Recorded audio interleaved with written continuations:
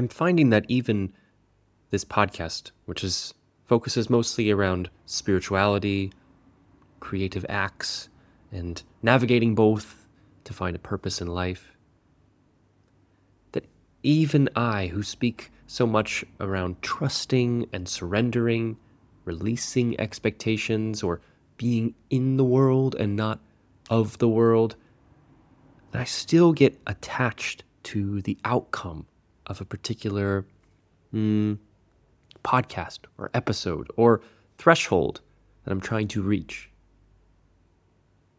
And then when I finally reach that threshold, or I make that podcast, it's as if all of the energy in my sails suddenly just vanishes. And I'm in the doldrums. I'm lethargic, unenthused. And I just wonder, where did it all go? It was there. I was moving, headstrong and fervent towards that, making that thing. And then suddenly when I have the thing, it's over. This is my experience with making the last episode with Irene Kennedy, my first episode with a guest. As much as I may have tried to avoid setting certain goals around what started as a creative experiment, A Quiet Voice was always meant for something to bring other voices other than my own. And so Irene was the first guest to do that, and I think she did very well. I worked hard on that episode because when you try something new, it always is requiring a lot more attention, and the perfectionist and imposter syndrome has to be pushed through or just loved as well, so that you can ease into a space where you can just seamlessly create. And I got there, even if there was a few audio errors or pacing problems, but nothing is perfect. And as I've spoken about in previous episodes, perfection is the enemy of the done. In this episode of A Quiet Voice with me, Colin, I'm going to talk about,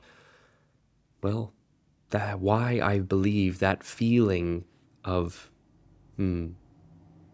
forlornness or lethargy that comes after achievement is because we're orienting to the wrong things. Thank you for joining me.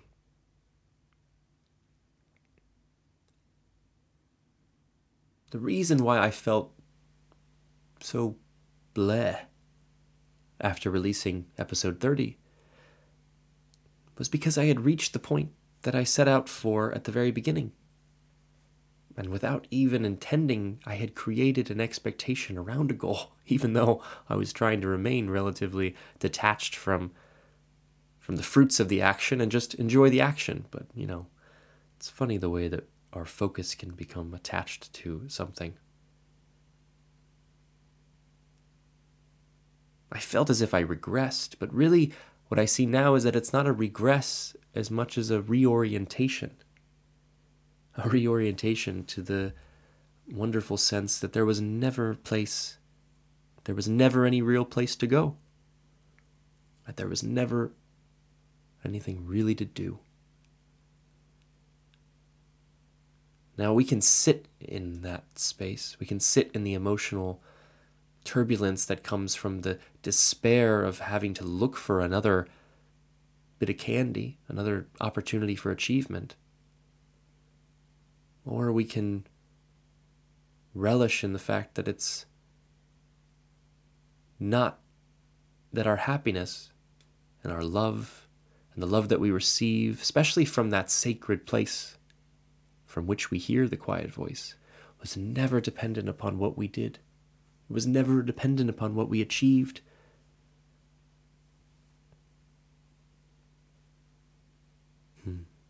Gives us a lot of freedom.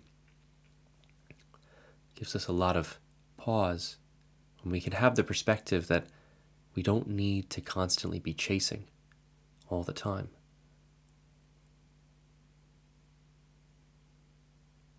So I felt as if I owed a certain amount of responsibility to Irene to make sure that she felt comfortable and that the podcast was also something that was, worthwhile for her. Yet at the same time, I knew that whatever was going to be said in however way it was, and I had, relatively speaking, kind of surrendered the sense of quality. And even at the very start of A Quiet Voice, I was focusing on quantity and quality, a balance of both, so that I could reach momentum and ultimately bring it to a place where I felt comfortable and enough to invite somebody on to speak in my place, or in the place of The Quiet Voice, if you like, to just give another perspective around how somebody else navigates through this labyrinth of creativity and spirituality, to bring a sense of life purpose. I spoke about that labyrinthian journey of creativity and spirituality in episode 3. You can go back and check that out, called Lessons from the Labyrinth.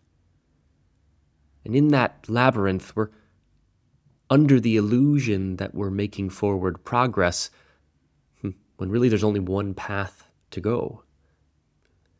One step at a time, we're reaching the center, and sometimes it feels that we're moving away from the center, even though we're getting closer with every step. But the turn twists us away from where we think we ought to be. Now, I know that there's a risk of running back to try to attach to the past, and that keeps us from moving forward. But what if the place that we're moving forward isn't really where we want to be at all? It's a common enough experience, this lethargy after an achievement.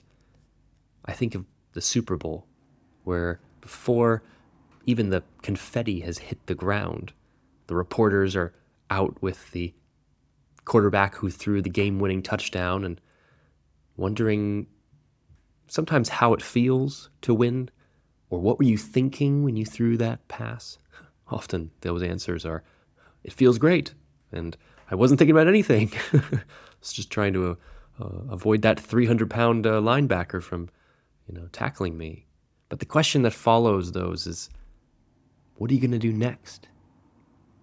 And the white of their eyes will sometimes show as that question alone penetrates to the core dilemma that they've been running away from this whole time. Now they are in the moment that they dreamed of maybe since they were children. They went through a high school, a collegiate career, and then many years probably battling the professionalism of the NFL, and then there they are, having made it.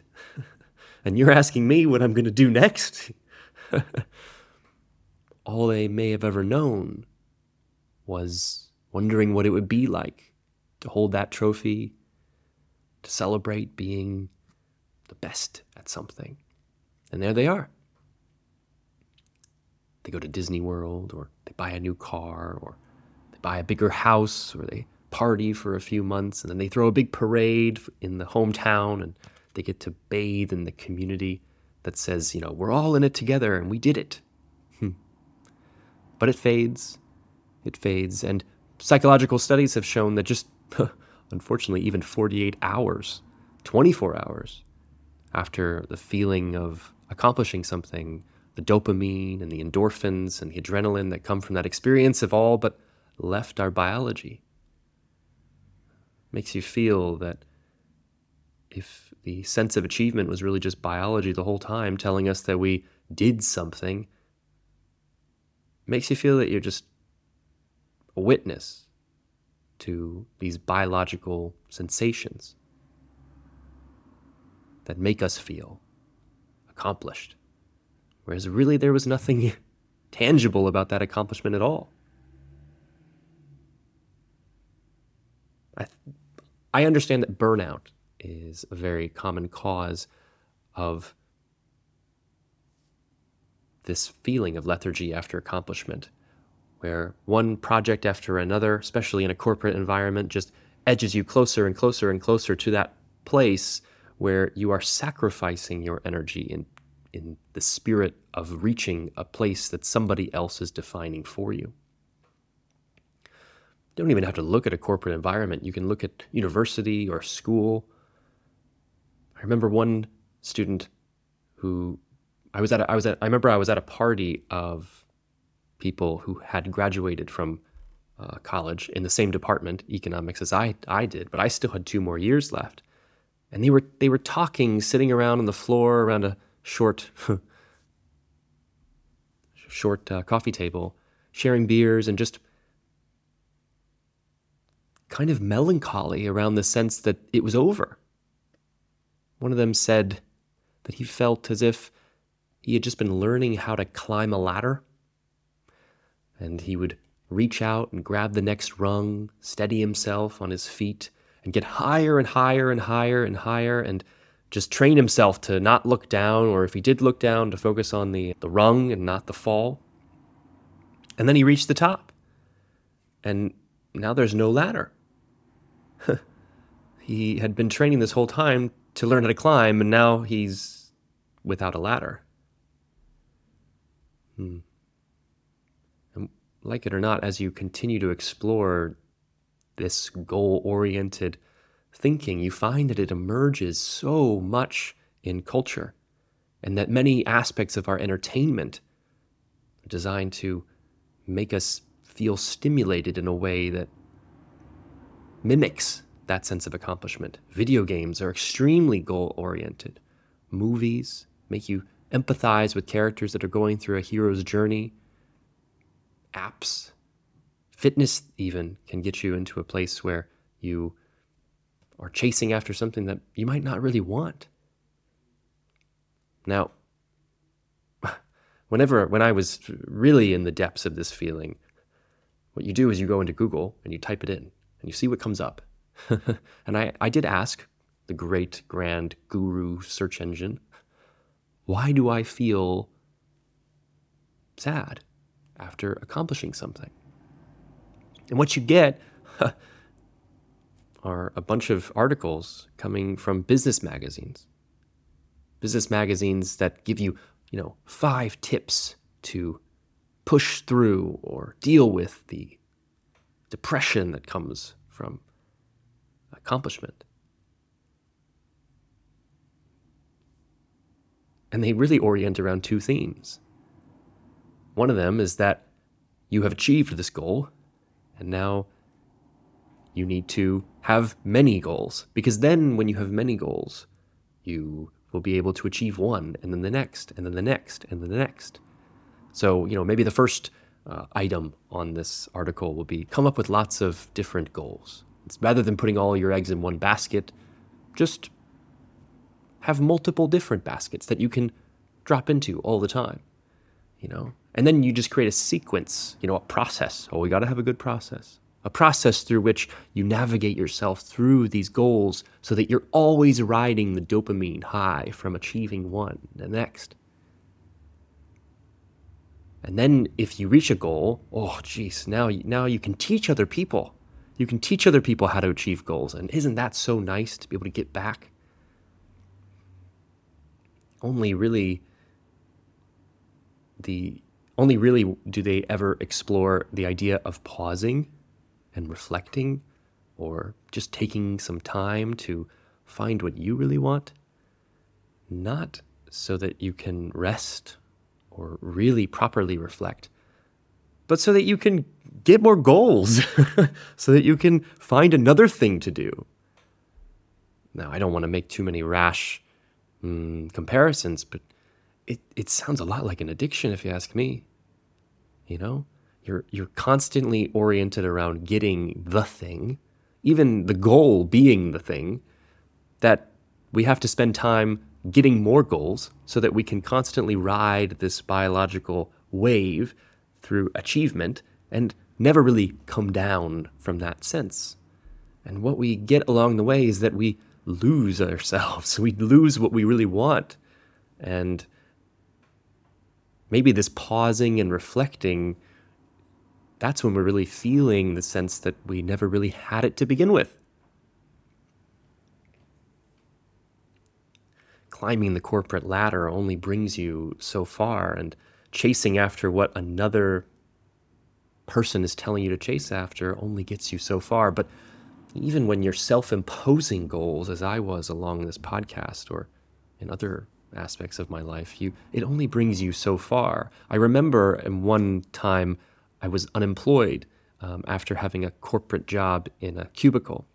And man, it was so nice to have that corporate job. You got to wear the three-piece suit and go to different interviews, work your way into this system that rewarded you. And then finally there's a firm handshake and we're going to pay you this much. And you're going to come to work at this time. And then you get to settle into your desk and everyone's friendly and everyone was nice. And then you start to realize that the reason why they put you at the desk near the door was not so that you could, work effectively or be comfortable, but so that they could watch you, make sure that you showed up on time. They could check in with you whenever they come in. It's however you really want to see it, but the illusion of that corporate life was starting to just erode. And here I was trying to fight to get back into it.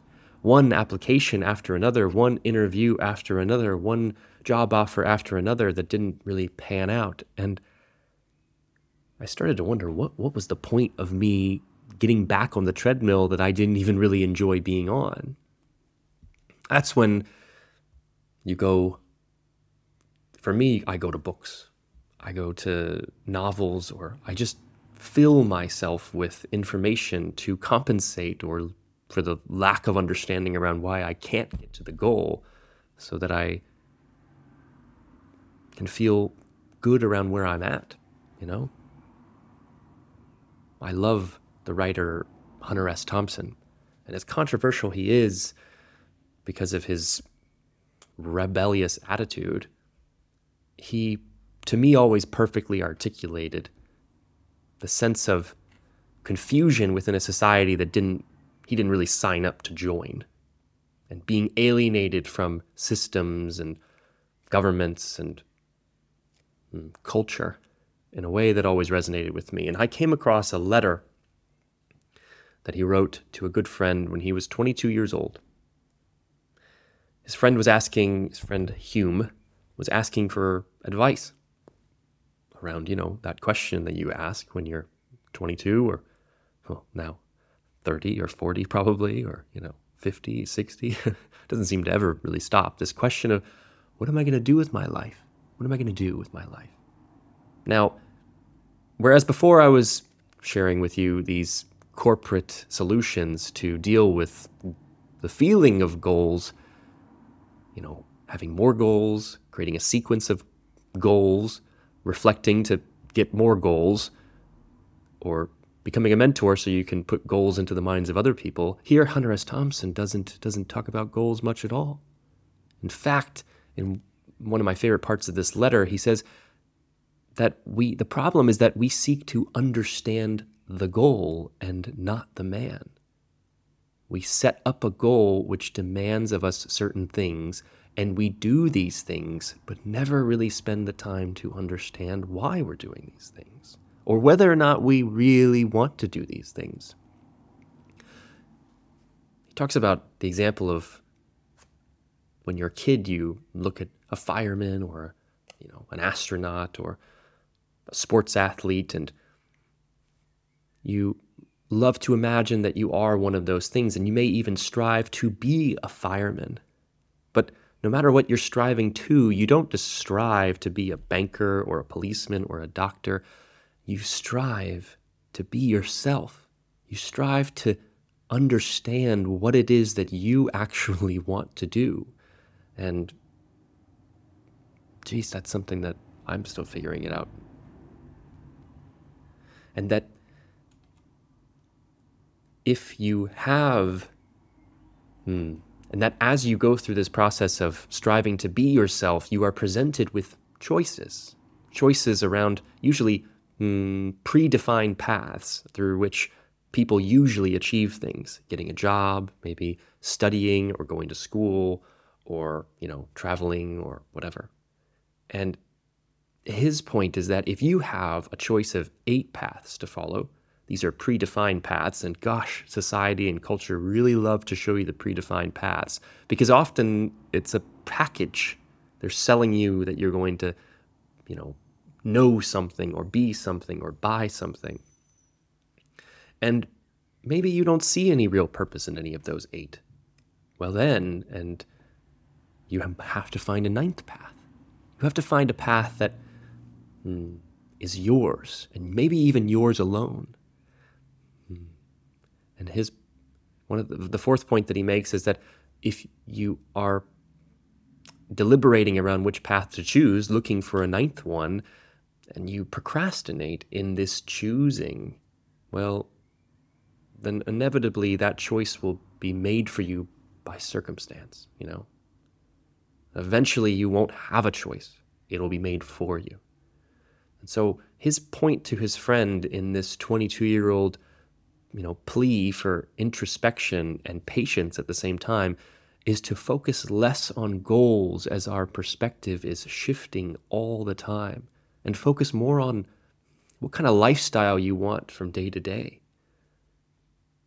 Because really the achievement of any goal is sort of irrelevant, because as long as you're bathing in a sense of well-being, then chasing after the goal never really matters anyway.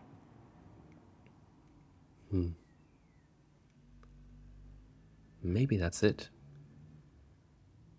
Would we be happier if we were doing something that we liked to do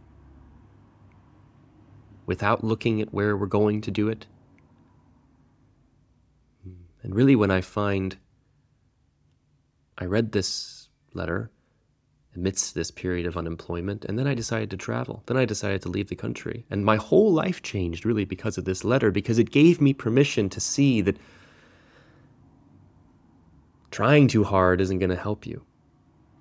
That maybe this ninth path, and really that ninth path has brought me to making this podcast. That ninth path has always come from a combination of synchronous events, serendipitous circumstances, me choosing how to respond or navigate a particular mood or emotion or situation, and then also just learning to love myself more and more and figure out how to be in service to other people. And I find that a quiet voice, that's what brings me to a ninth path.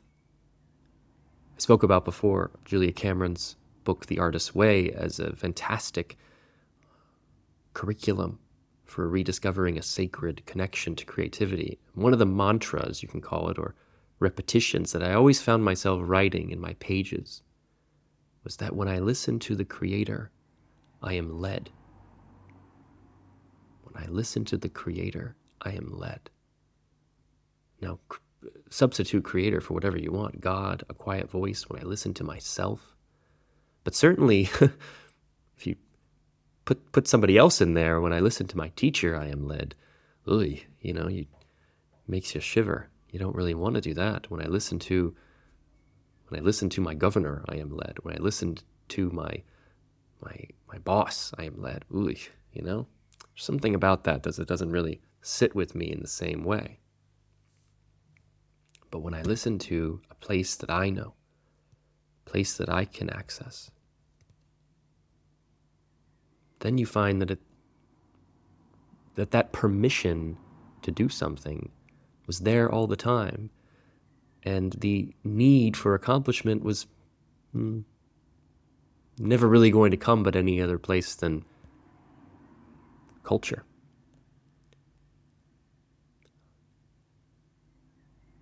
See, I love the place that I go when I feel very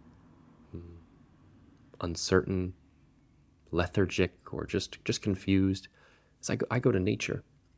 I try to go to a natural space where I can be quiet and alone. And I do that because when I am quiet, when I'm away from my phone and technology and all of the normal stimulation, you find that there's a graceful pace under which nature moves that we can easily become disconnected from, that we can easily sort of miss, You see the way that the bumblebee moves from one flower to another, and he doesn't do it in a hurry, His life might only last, a week, a month, a few months. I don't know how long a bumblebee lives, but he's not in any rush. Just one to the next, moseying along. Or when you see a bunny or a hare in a field or a pheasant in a field, they're on edge, sure. They're on edge from that biological conditioning, but there's not really any rush, you know? What I find is that it gives me permission to take my time. And I have that permission because nothing was really looking to be achieved anyway. And that I never have to do anything to receive love. That love is something that we were born into. And it's culture that keeps us from experiencing this constantly flowing love and approval, and just that we know in the form of wonderment, dazzling beauty, this feeling of the wind on a hot day, or a splash of cool water on your feet, or the crackle of a fire during wintertime. It just delights the sensation and anchors you into a place where we're all just trying to get back to. All of the systems of culture and society that are orchestrated around goal-oriented thinking, it pulls us away from nature. It pulls us away from it. The other thing that it does, and this could be a whole podcast, but the other thing that goal-oriented thinking does is it keeps us trapped in materialism and a sense of survival and scarcity. The goal is often to achieve something so that your life will be better, and then you get to that place where you have the thing or you've done the thing, and you find that it's just the same. Just the same. And so the scarcity becomes, it could become an object, it could become a purchase, it could become a monetary thing, but ultimately it's the scarcity is the fact that we don't know how to sit with ourselves in silence and be, and just be, and have that permission to not have something to do all the time.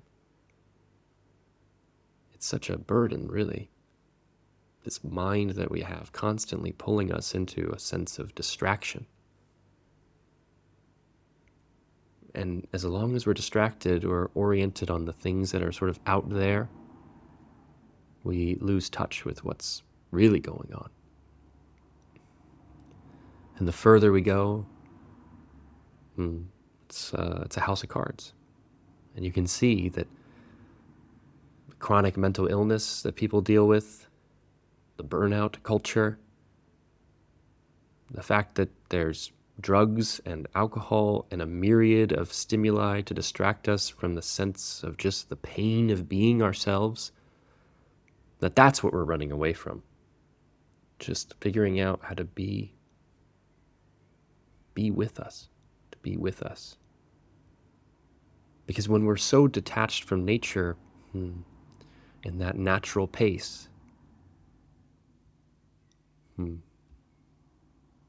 we feel alone. We feel alone. We feel detached. So if you are in the position in which you are feeling overwhelmed or have achieved something and now you feel a little bit lethargic or a little bit confused around what the next path is, my recommendation is to go find a tree. To go find a tree on a warm day or a day where you can be comfortable, and preferably without your shoes on, just spend some time with the tree. No technology. You don't need to write anything, whatever. You just be there. And that's what I do is I have this tree that I find, and I go and I allow myself to just be drawn to it. And indeed, the sense of confusion is what brought me there in the first place. I might even talk to it. I might even speak to it, touch it, observe all of the colors and imperfections that are perfect in a tree. and how they stand so strong. They're in tune with a sense of energy that gives them a resolve and integrity that we have as well when we want to be in touch with it. The tree that I like to go to has a split in it, a crack down one of its major branches. But it's not dead, it's not broken. Even though the fibers of the wood are visible, you can see that this tree grew this big branch out, probably, to the point where it cracked under its own weight. And now it rests on the ground. It still blooms. It's still covered in leaves. And in 5 or 10 years, that big hole, that big crack will be rejoined.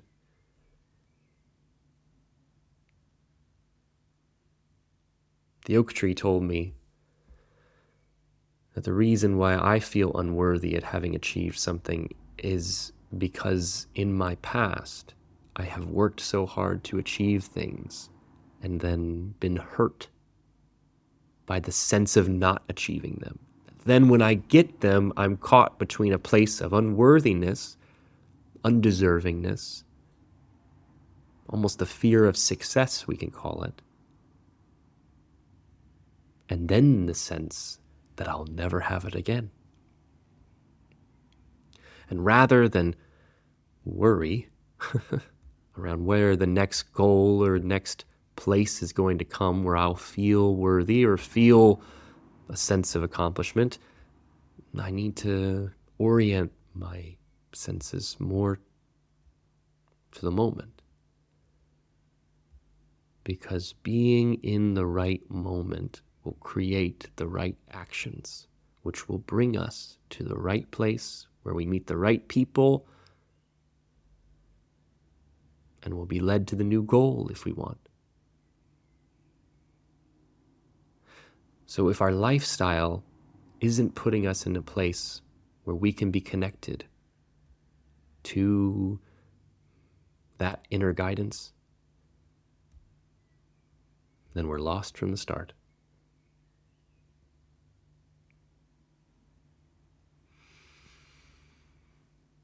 Breathing too, so important.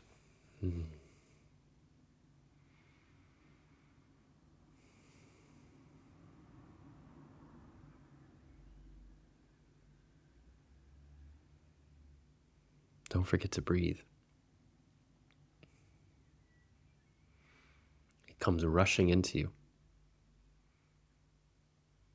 pushing you along to the next step, the next place, the next moment. Not against your will, but with you, in company.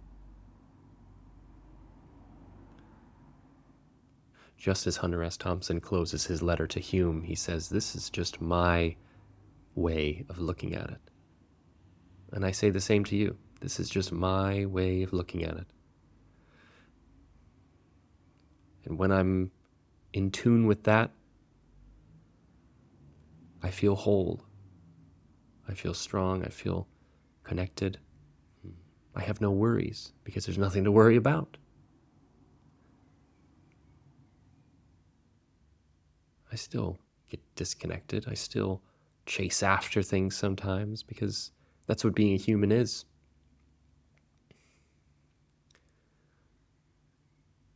So I practice forgiveness at the same time when I do feel lethargic or broken or unaccomplished. That's all part of the process too. So if you have a nice sunny day, this is your invitation to go enjoy it, to be with it. And that even if it's not a sunny day, there's always a way to connect to a deeper part, to listen inward rather than look outward. There are podcasts you can go back to that may be of some guidance to this process. Meditations in episode 22,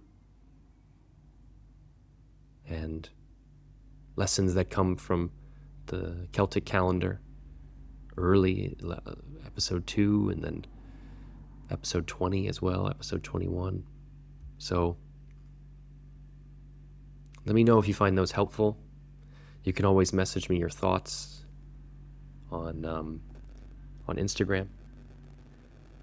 I'd love to hear how you're getting on. You can message me at A Quiet Voice Podcast on Instagram, or email me at aquietvoicemedia@gmail.com. Until the next time, whenever that is, I wish you peace and presence, patience, and deep breaths. And goodbye for now.